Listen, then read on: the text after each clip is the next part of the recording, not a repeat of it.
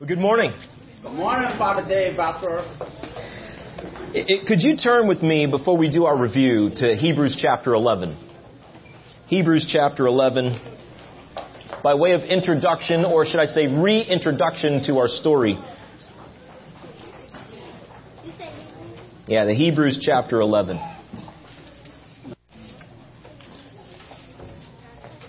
Just like to read a few selected verses from that chapter to kind of set the stage for the idea behind the story that we're going through these several weeks.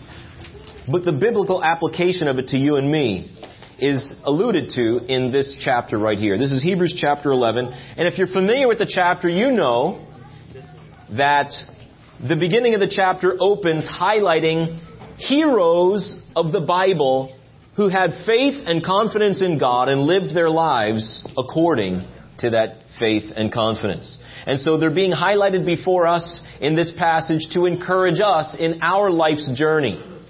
And that's what chapter 12 starts to say, right? Since we're surrounded by these great witnesses to us on what it means to follow Christ, let us also run with endurance the race that God has set before us.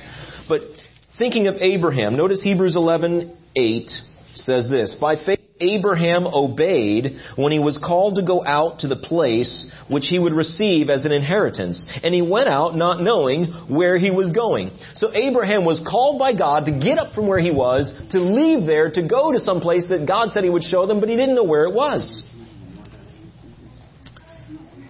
Verse 9, by faith he dwelt in the land of promise as in a foreign country, dwelling in tents with Isaac and Jacob, the heirs with him of the same promise. For he waited for the city which has foundations, whose builder and maker is God. Now he went out from the place that he lived physically, but he realized that he was going someplace where God was providing spiritual blessing for him. And it says he was waiting for that city whose builder and maker was God himself. And he, like others, verse 13, died in faith, not having received the promises, but having seen them far off, were assured of them, embracing them, and confessed that they were, notice, strangers and pilgrims on the earth. He realized, listen, this land in which I live is temporary. I'm just a pilgrim or a stranger passing through this foreign place, because he realized he belonged to eternity, but he was living here in time for a season. And he was journeying through life, and he saw himself as a stranger and pilgrim on the earth. Verse 14, for those who say such things declare plainly that they seek a homeland. And truly, if they had called to mind that country from which they had come out, they would have had opportunity to return. Verse 16, but now they desire a better, that is, a heavenly country. Therefore God is not ashamed to be called their God, for he has prepared a city for them.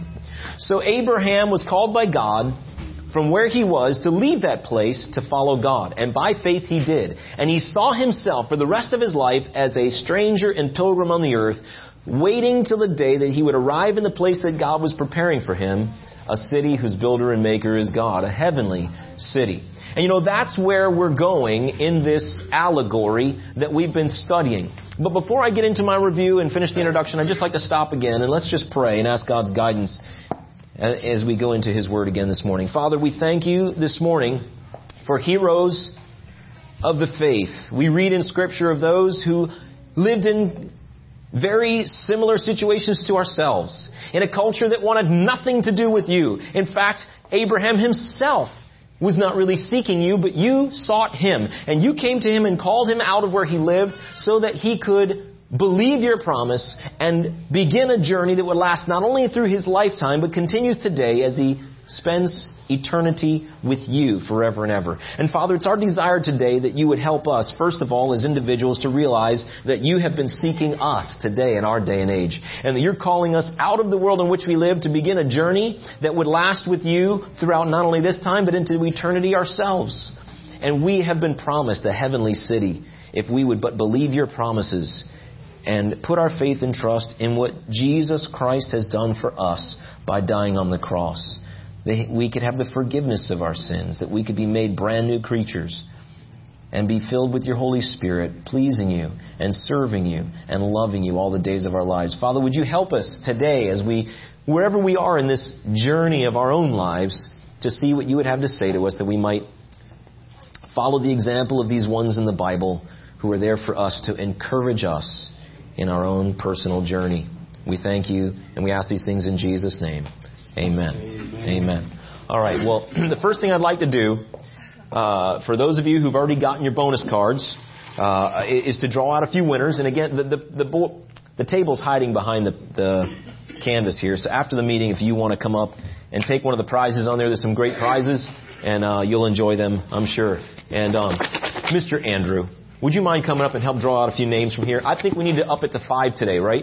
We're halfway through, and I still got way too many things on the table. And so we need a little drum roll while Mr. Andrew comes up to draw out a couple names. Okay, number 1, let's see. We have Isabel. All right. I don't see... Where is she? Okay, there she is. Okay, we got another one. Oh, yeah. Drum roll got a little quiet, didn't it? Michael Moody. I don't know if I saw him this morning. That's all right. Okay, keep drawing. So let's shake him up real good. All right, here's another one. Let's see.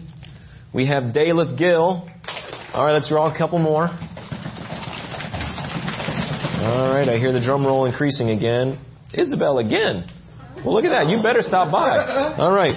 Well, your name's still in here. All right, shake them up again. Let's get a colored one this time, not the white pages. Those have been in here a while. All right. And that is Shelton. And we'll do one more today. One color again? Sure. One more. Oh, dig him. He's going deep. All right, sorry, whatever. There we go. And this one is Shelton? You'll share with somebody, right? Okay. We'll stop right there. Boy, he's glad he came today. All right. Some of you were not here when I brought these Wednesday, so I just wanted to show them again. Maybe you've been inspired to look more into this story. If you like picture books, this is the one where the pictures we're seeing today and in our presentations come from. It's called The Dangerous Journey. It's a shortened story, but it actually has not changed the words from John Bunyan. John Bunyan wrote it in the 1600s, right? But what they did is they just took parts of Bunyan's paragraphs and put them here and went to another paragraph to continue the story, because he wrote a lot about everything. But it gives you the ability to follow the story without having to read 600 pages. And it has great pictures. And if you'd like to see that, you can come check that out. If you'd like to read one that's in updated English, this one's made for probably middle school, early high school. It's been updated English, and it's written Reader's Theater, so you can actually see when Christian speaks, when interpreter speaks, and read it back and forth. And if you'd rather just listen to it, Answers in Genesis has a 5-CD unabridged original text from John Bunyan. It's actually fairly easy to follow because they read it very well. And I encourage you to consider that when it's a great rendition of the story. And I think I told you Nathaniel Hawthorne wrote a modified allegory based in the 1800s of a railroad, that you can get on the railroad to take yourself to the celestial city, or so you may think. Just like the devil is trying to convince Pilgrim at every hand to get off the path, guess who's actively involved in the railroad? You can check that one out also. All right. Just wanted to encourage you to check that out. It's a great story. Speaking of the story, who did I say wrote this story that we've been studying? All right, let me see. I'm trying to find... Yes, can you tell me? Yeah. Who wrote the story? John Bunyan. What country did he live in? Lived in the country of? England. That's right. And I already said when he lived, right? In the 1600s. But something happened to him. He got arrested. Why did John Bunyan get himself arrested in our story? Because he was preaching the gospel. He was preaching the Bible without a license from the government. So they locked him up in jail for how long? Remember how long he was in prison? Jana? 12 years. He was in prison for 12 years. I just saw him here somewhere. What? He couldn't have gone too far. Oh! Hey, Al. I thought I heard your voice. How are you today? Oh, hi, Mr. Dave. I'm okay, I guess. How are you? I'm doing okay, but what do you mean, I guess? You don't sound too convincing. Well, I guess nothing is really wrong. I just had a disappointing morning. Disappointing? What do you mean? Well, I invited a friend of mine over for breakfast this morning because we wanted to come to Sunday school and hear the lesson, but we didn't want our tummies grumbling, you know? Yeah, that's a good idea. I hope everyone had a good breakfast so your tummy's not rumbling during this. So how was breakfast? Pretty good, but it didn't turn out so well. What do you mean? See, when I started to make the omelet for breakfast, because we both love eggs. Oh, me too. I love eggs. The first 3 of them were normal, just like you would expect. But the last one, it was the best one of them all. It was black and smelly, and I got so excited. I just whipped them all together and started to cook it, but my friend wouldn't eat it. It was terrible, Mr. Well, Dave. I can tell you why you didn't want to eat it. You know, it had a rotten egg in it. People don't, alligators are a little different than people. People don't eat eggs with omelets with rotten eggs in it. They don't? No. People are strange. Well, true, alligators are a little different. But listen, even when you have 3 good eggs in your omelet, if you have that one rotten egg and you mix it all together, it's just unacceptable to a human. Really? I didn't realize that. Yeah. But I guess I shouldn't have gotten so upset with my friend. Well, yeah, maybe not. If you were a person, you would have realized that. But, now that you mention it, Al, did you know it's the same way with God? What do you mean? Well, there are people in the world who try to do lots of good things, right? And even if they do lots and lots of good things, we all still do bad things, right? And so they think that if they can just have a few bad sins and bad things in their life mixed up with their good things, that their life will be acceptable to God and they can get to heaven. But that's not true, see? The Bible says that even one sin's enough to keep us out of heaven. And so they're not going to be able to get there. Unless, I got to tell you this, see, the good news is that God has made a way for a person to have their sins forgiven. Not because they do good things, but because Jesus did good things. You know about Jesus, don't you? Yeah. Well, you need to come to Sunday school more often, right? But Jesus didn't have any sin. And He lived His whole life without a single sin. And because He had no sin, He didn't deserve to die, because the penalty for sin is death. Yeah. But since He had no sin, He didn't deserve to die, but He did die. Because He wanted to take the place of any sinner who's willing to believe His promise. Jesus said, if you will put your trust in Him, then the death that He died would be the payment for your sin, and then your sin will be paid for by His death on the cross. And then He'll forgive you, and you'll be able to spend forever with Him in heaven. But not because we do good things, but because of what He did for us, and we put our trust in Him. What do you think of that? Wow, that's good news. Mm-hmm. I wonder if my friend understands that. I think I'm going to go tell him. And apologize for not understanding him for not eating my omelet. That's a good idea. Well, I hope you have a good day, Al. Me too. And come back to Sunday school, okay? Okay, bye. Bye-bye. Bye, Al. See you later, Al. Wow. Now, where was I? We were talking about Pilgrims. Yeah, before omelets, we were talking about Pilgrim's Progress, right? And so he was in prison for 12 years, but during that time he wrote this story, and it's a fantastic story because it quotes the Bible throughout. It kind of puts together the parts of the Christian life that we learn about in the Bible into one person's story to kind of follow it from beginning to end. But see, he didn't begin in a good place, right? He began in a city whose name was destruction, right?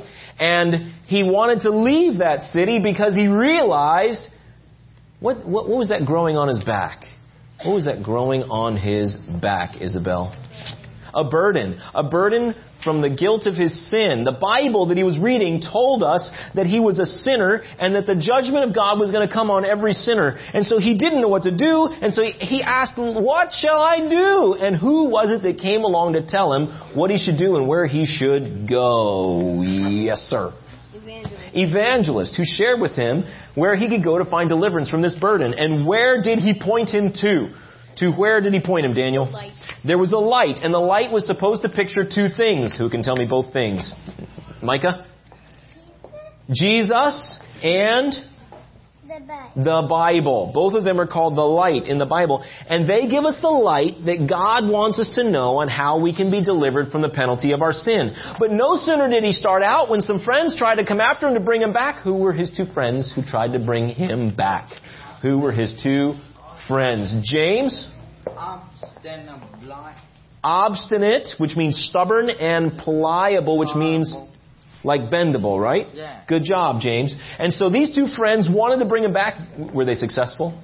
No. Because he was looking at the Word of God and he knew if I go back to the city of destruction, I'm going to be destroyed. I can't do that. And so he continued on his journey. Obstinate went back, but pliable joined him. But where did they end up? They ended up in a terrible, terrible place. Timothy?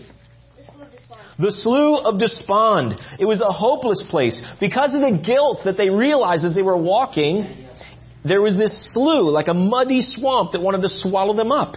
But you see, pliable, he didn't have a burden on his back. He didn't think that the journey was worth all these troubles. So he went back to the city of destruction. He didn't so much care about what would happen there because he wasn't reading God's Word and not aware of the burden that he should have had on his back because he was under the penalty of God for his sin. But Christian called for help, and God sent help, who pulled him out of the swamp. And after he got out, he met a man who tried to turn him another wrong way. What was his name? What was his name, Ruthie? Worldly wise man, who told him if he went up the mountain, there was a man who could teach him the law to help him to get rid of his burden in an easier way. But as we learn from the Bible, the law only brings the consciousness of sin. And so while we think if we just do more good things, we won't feel so guilty, but we realize the harder we try, how much sin we still do, and we still feel the guilt from God. And so finally he ran into Evangelist again. Evangelist pointed him again towards the gate. And the gate was supposed to remind us of who? Jaina? Jesus again, because Jesus said, I am the door.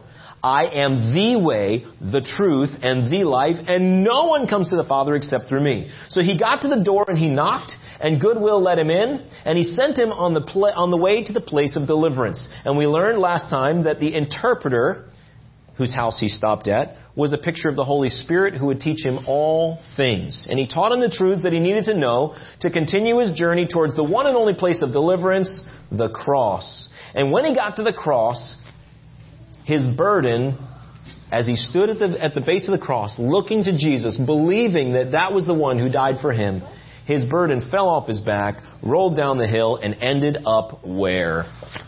All right. Ended up in the grave, never to be seen again. Well, he hasn't gotten as many as you. You knew more last time. All right. So let's just pick up with our story here. I wanted to talk about the cross for just a few minutes before we go further in our story. Okay, he tried to go up the hill. Evangelist sent him to the place. Very good. Okay, when he came to the cross, his burden fell away and into the tomb, never to be seen again. Now, this is an important part of the story. It is the one and only place where a sinner can receive forgiveness of sins. Now, we're going to meet some people who try to get to the celestial city and avoid this place, but it is absolutely impossible.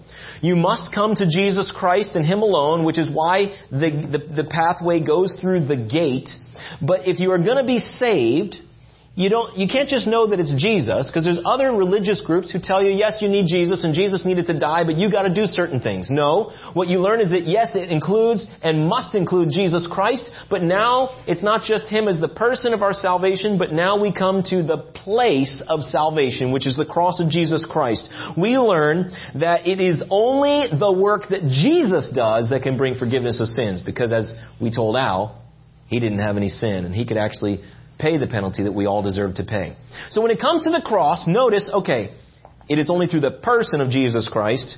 It happens because of the work He did at that place where Jesus Christ died, the cross. But not only that, the price that was required. The Bible tells us very plainly that without the shedding of blood there can be no forgiveness. And 1 Peter 1:18 says, listen, it wasn't with metals and gold and money or anything like that we were saved, but simply because Jesus shed His own blood like a sacrifice lamb, and God saw that as precious and acceptable for the forgiveness of our sins. And so that was the price necessary for us to have forgiveness of sins. But I'll tell you this, the only way to possess that salvation comes by faith. Right? Ephesians 2:8 and 9 says, it's only by God's grace that we are saved through faith. It's not of ourselves. It's a gift of God and not of works, so that no one can boast. No one's going to go to heaven and brag about what they did to get there. All we're going to be able to say is, like Pilgrim, I came to Jesus Christ who died for me.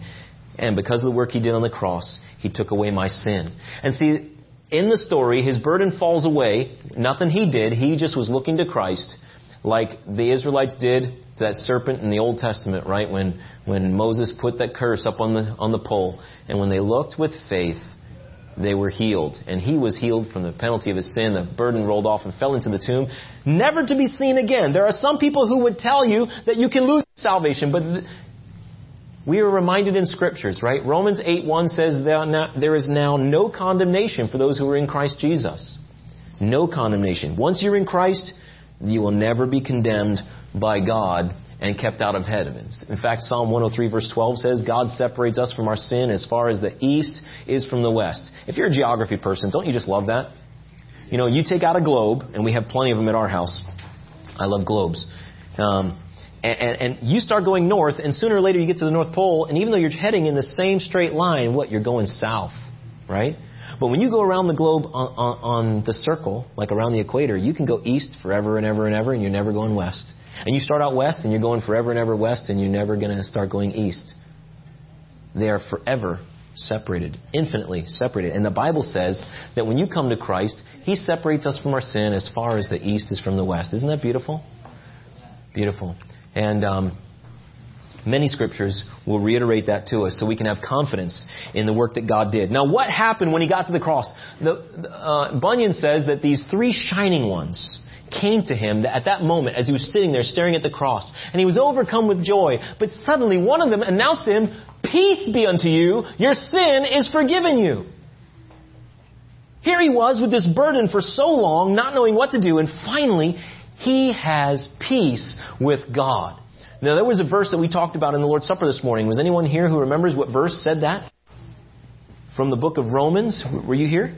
Romans 5:1 tells us, having been declared righteous by God through faith in Him, we now have peace with God. So that's the first thing they said to Him. And then they took those old dirty rags and they suddenly replaced them with brand new clothes. He was standing right there and suddenly he realized, wow, I'm not dressed in rags anymore. I'm wearing clothes like the child of a king. Right? And so his rags, which were a picture of what was going on in his heart with how filthy sin had made his own heart and life, suddenly he was now acceptable to be in the king's presence. He wasn't wearing rags anymore. He was clothed in the righteousness of Christ. And so now he was fit to be before the king. Not only that, but they came and they put a seal on his forehead so that anyone who could look upon that seal would realize that he now belonged to God.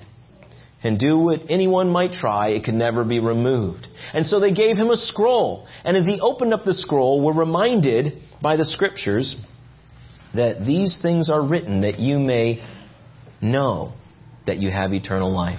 That scroll was meant to be a reminder of the assurance of his salvation. If he ever got to the place where he wondered, oh, will God still accept me when I get to heaven? He could take out that little scroll and unroll it and be reminded of the confidence that he could have of the hope of being in heaven.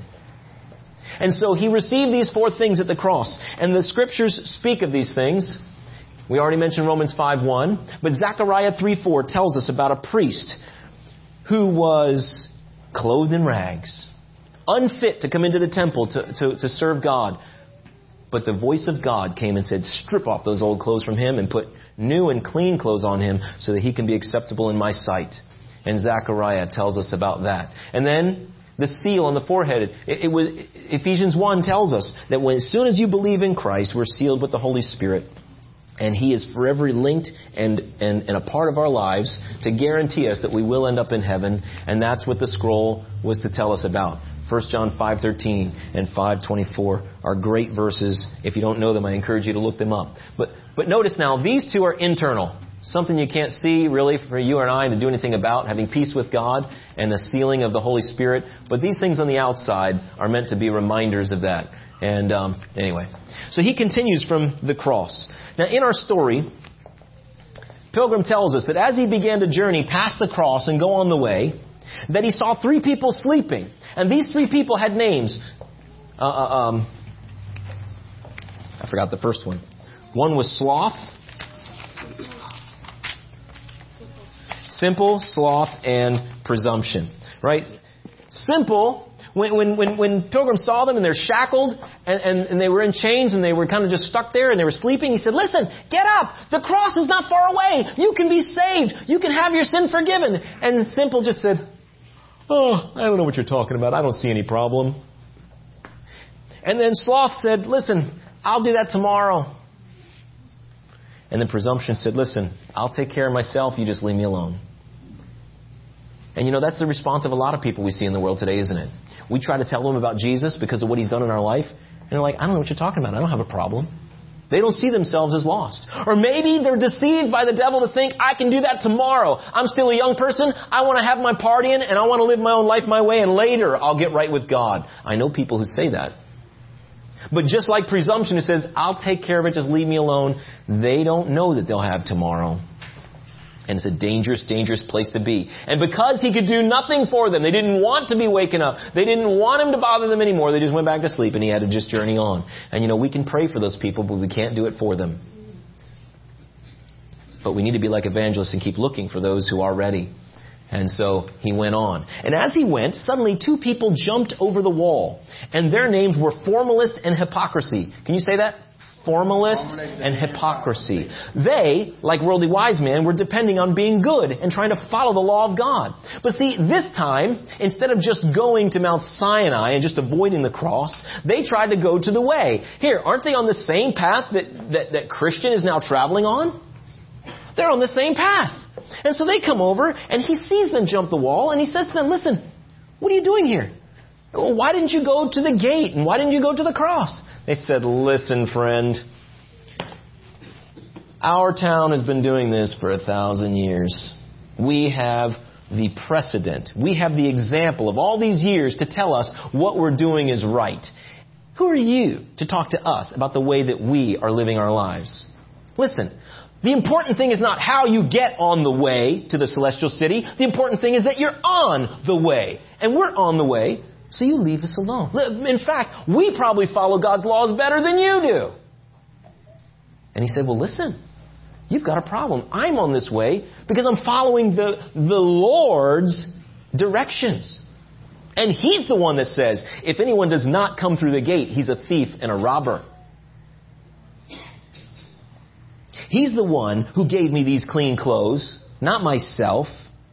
And when I get to heaven, I can show Him the promises that He gave me on this scroll as my right to be here. You don't have the new clothes, you don't have the scroll, and you never went to the cross, and He's going to reject you when you get to the end. And they didn't know what to say, but they just laughed at Him until He just decided, I need to walk on. And they walked with Him, but they didn't talk to Him anymore. And so they continued on their journey. And yes, they're on the same road, but are they going to the same place? No. And you know, there may be people sitting right here today. You think that you're in the way to heaven because you're in a religious place. But you've never been to the cross of Jesus Christ. He died for you. He wants to take your place. He wants to forgive you of your sin. But if you don't personally realize that you need to come to Him and Him alone, and you need to depend on the work that He did and not try to do it yourself, you'll never make it to heaven. As clean as you can try to scrub the outside of your life and walk in the ways of the Scripture. And so, do you want to move them along, Timmy? All right, so he begins to walk along. And as they're walking, suddenly they come to the base of this hill. And the hill is the hill difficulty.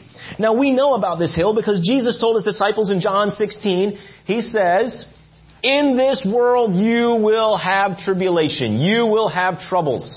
And so, He's right at the base here. There you go. So Pilgrim comes to the base of the hill, and he sees the path, and it's steep, and it's going right up that hill. But he also sees that there's a path off to the left, and there's a path off to the right. But he remembers the words of the interpreter. He remembers the words of goodwill that said, the right path is always the straight and narrow path. And so you'll know the right path when you see the straight and narrow. He says, well, aren't there other paths? Oh yes, they crisscross this one all the time, but they're wide and they're crooked, and they take you to the wrong places. And as he sat there, he determined, I'm going to go through that difficulty with the Lord's help, and he began to climb the mountain. But as he went up the hill, and it was steep,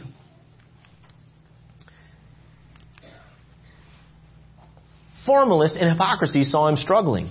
And so they noticed that these two other paths were there, and one of them was called danger, and one of them was called destruction. And they thought, well, if I just go around this mountain, I'll just meet up with Christian on the other side and continue the journey. But when they tried to avoid God's path for their lives, even though it included difficulty, they found that danger and destruction awaited them, and they were never seen again. Do we ever try to avoid difficulty? We do. You know, there's a book that was written, and I studied it in college, by Scott Peck, called The Road Less Traveled. And basically he says, you know what? A lot of the problems we have in life are because we're trying to avoid the problems we've already got. And so we create more problems, we create more stress, because we're just avoiding the realities that are there. And you know, that journey, beginning with him writing that book, led him to become a true Christian. Because he said, I can't escape the problems of life. I've got to address them. And as he went to address them, he was pointed to Jesus Christ. And he found true deliverance and help for life. And if you come to Jesus Christ, he will help you with your problems. And so Pilgrim began to climb the mountain. And as he climbed, it was difficult. But about halfway up the mountain, he found that there was a little arbor there, a little resting place. And when he saw it, and he was tired, he decided, I'm just going to rest a little while.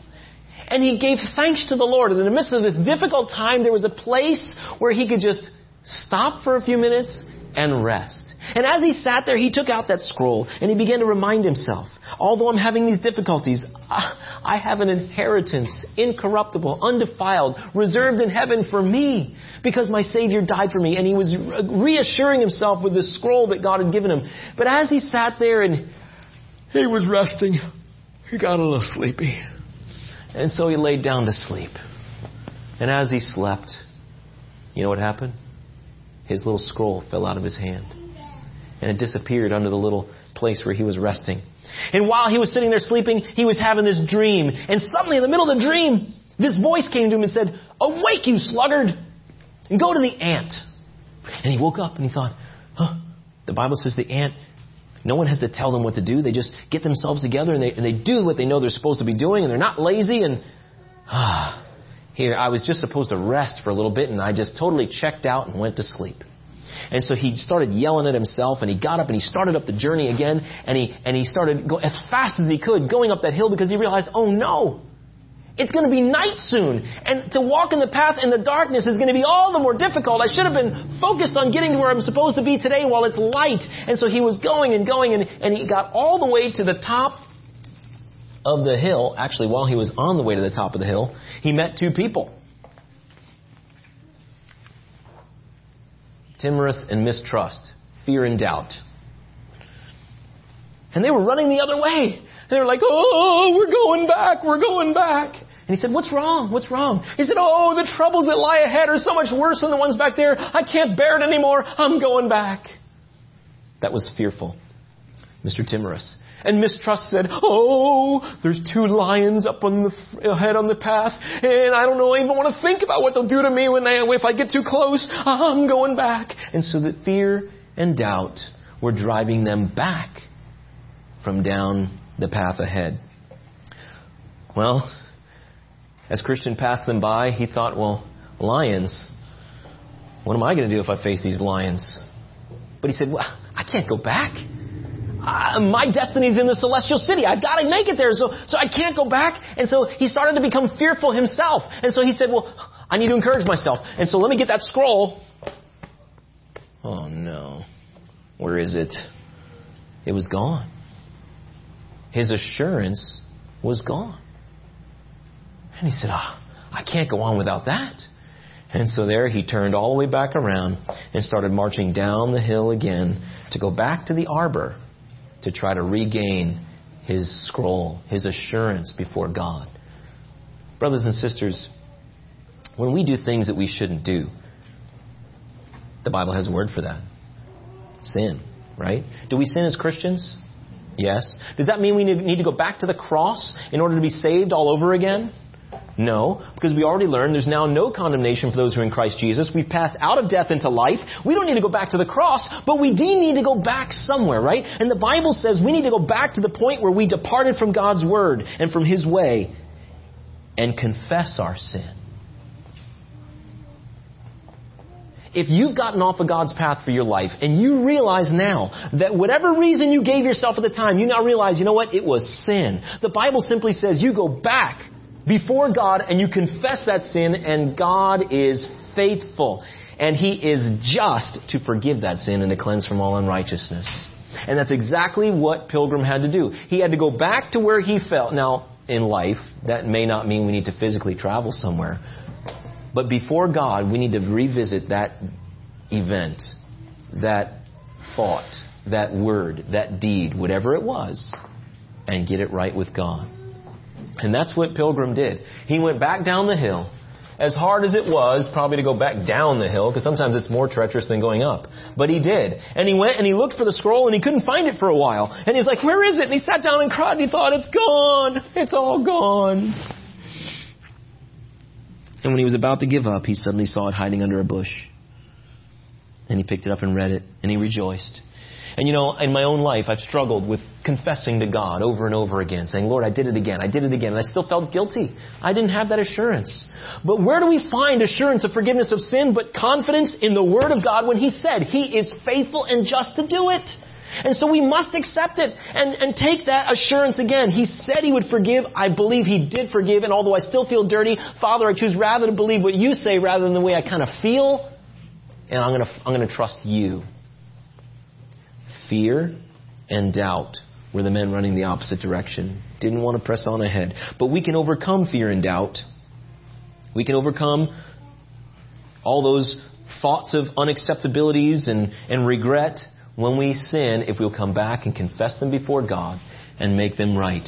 And so that's what Pilgrim did. And then he began his journey once again. But you know what? By the time he reached the top of the mountain, it was dark. And he was still upset with himself. He understood that he was right with God again, but he said, why didn't I just do what I was supposed to do?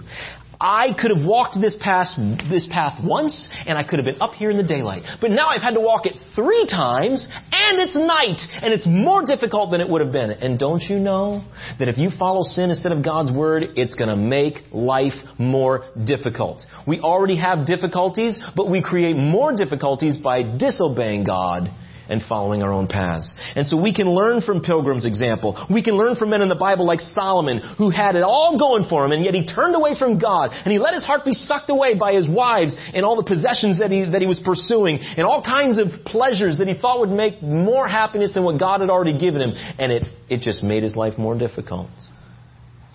And we can learn from their example. And so, yes, he was right with God again, but now it was nighttime and he made it to the top of the hill. And he had to retrace his steps 3 times, or follow that pathway 3 times rather than once, to try to progress in his life with God. Well, he did get over that. It was beginning to be nightfall, and as he continued on his journey, he saw this building. It was off in a distance. He saw it. It was now night, and he saw the lights from it, and it was a beautiful looking house. In fact, it was called the Palace Beautiful. And as he saw it, he said, okay, I've got to get there. Perhaps there I can have a peaceful night's sleep and not be out here in the open, unprotected and cold in the dark. And so he began to go closer, but as he went, he realized these are the lions that timorous and mistrust were telling me about. Not only can I hear them, but now I'm getting to the place where I can see them. And where's that roll? Oh, yes. I got to reassure myself because I'm starting to feel fear myself. And whoops. And he was just about ready to turn back when suddenly there was someone at the house. The porter, whose name was Watchful, was watching at the door for pilgrims just like Christian. And he saw that he was traveling, and he saw that Christian had stopped and was about to turn to run. And so he called to him, and he said, "Don't be afraid of the lions. They're chained. They can't hurt you. Just stay in the middle of the path, and they will not harm you."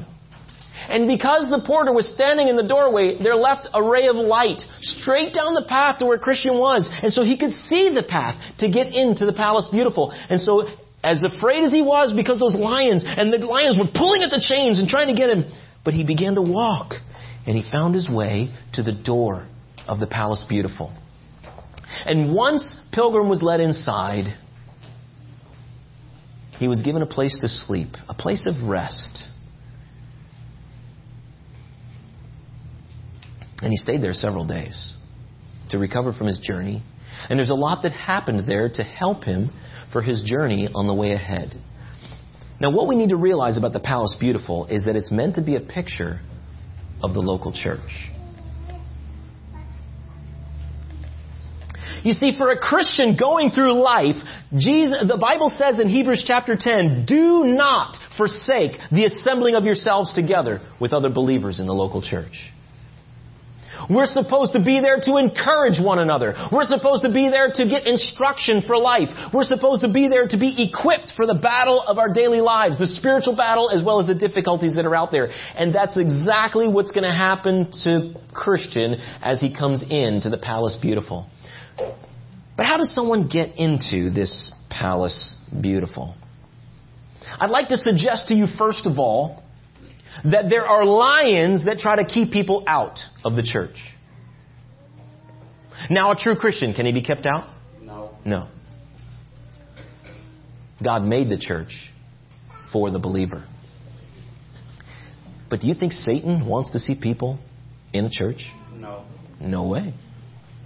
And so, like those lions that are there to intimidate and keep people from that pathway to the door, Satan is working, and he has a lot of helpers to keep people away. And it could be just plain fear. Oh, they're going to judge me. Those people, they've got their life together and I don't. They're going to look down on me. Shame on us, sometimes we do look down on people. But where are people supposed to go who want to grow in Christ, who want to learn how to get their life together, but the church? God has prepared a place for the travelers in life to come to receive that instruction. But the church is not for everybody.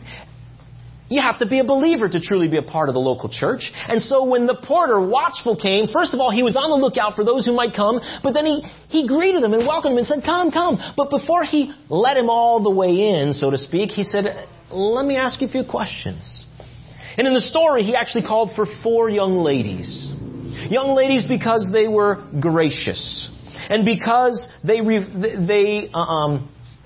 meant to reflect the character that all of us are supposed to reflect in the Church of Jesus Christ. And so the porter himself, Watchful, is meant to be a picture of the leadership of the church.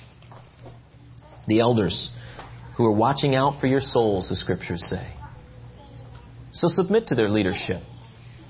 Obey their instruction, we're told in Hebrews 13. That it may go well with you and that they can do their work without frustration. That you can cooperate together and move on successfully in your Christian life. And so Watchful was doing his job. He was watching for the weary travelers who might be coming that way so that he can reach out and help them where they are.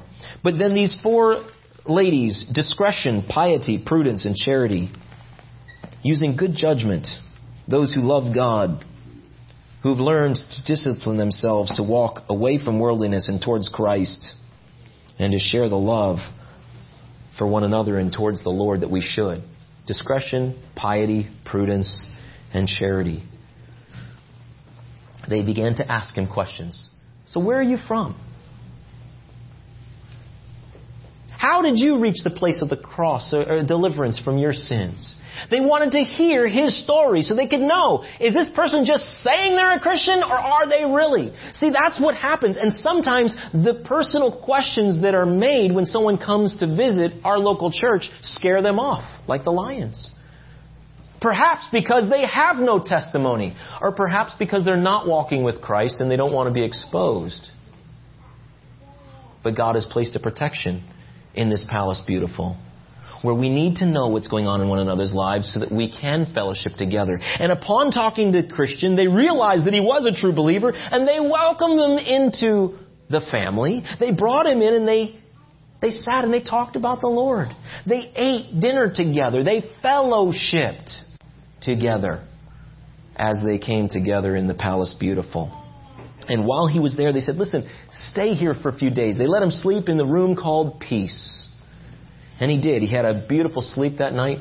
Somehow I get ahead of myself on this thing. And while he was there, they began to instruct him.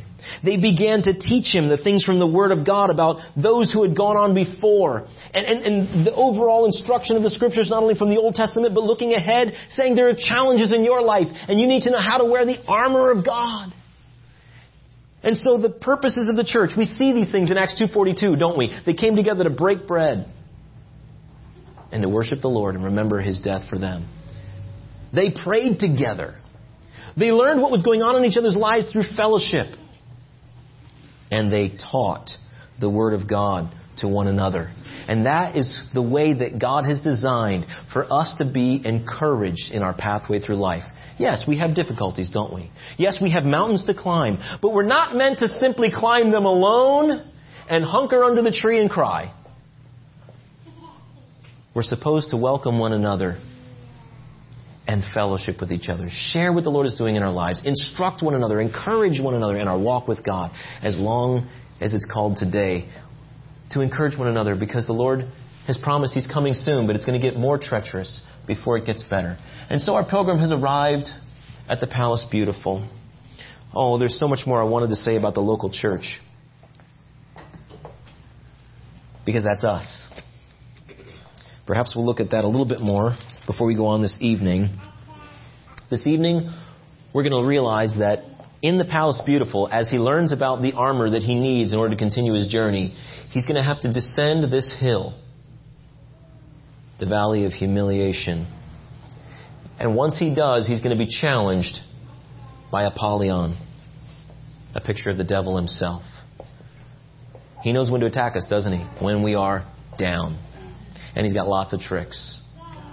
And tonight we'd like to consider how we as believers can help encourage one another to be ready for those challenges and be able to face Apollyon in our own daily lives. Let's pray together.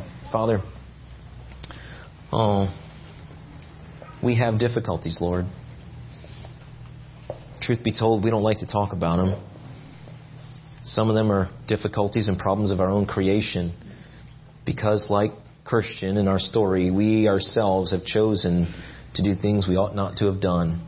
And our lives are more difficult as a result. And we're ashamed of it, Lord. We want to forget about those things. And yet, you tell us we need to go back to confess those things. To you, first of all. And sometimes, Lord, you say, confess your faults one to another that you may be healed.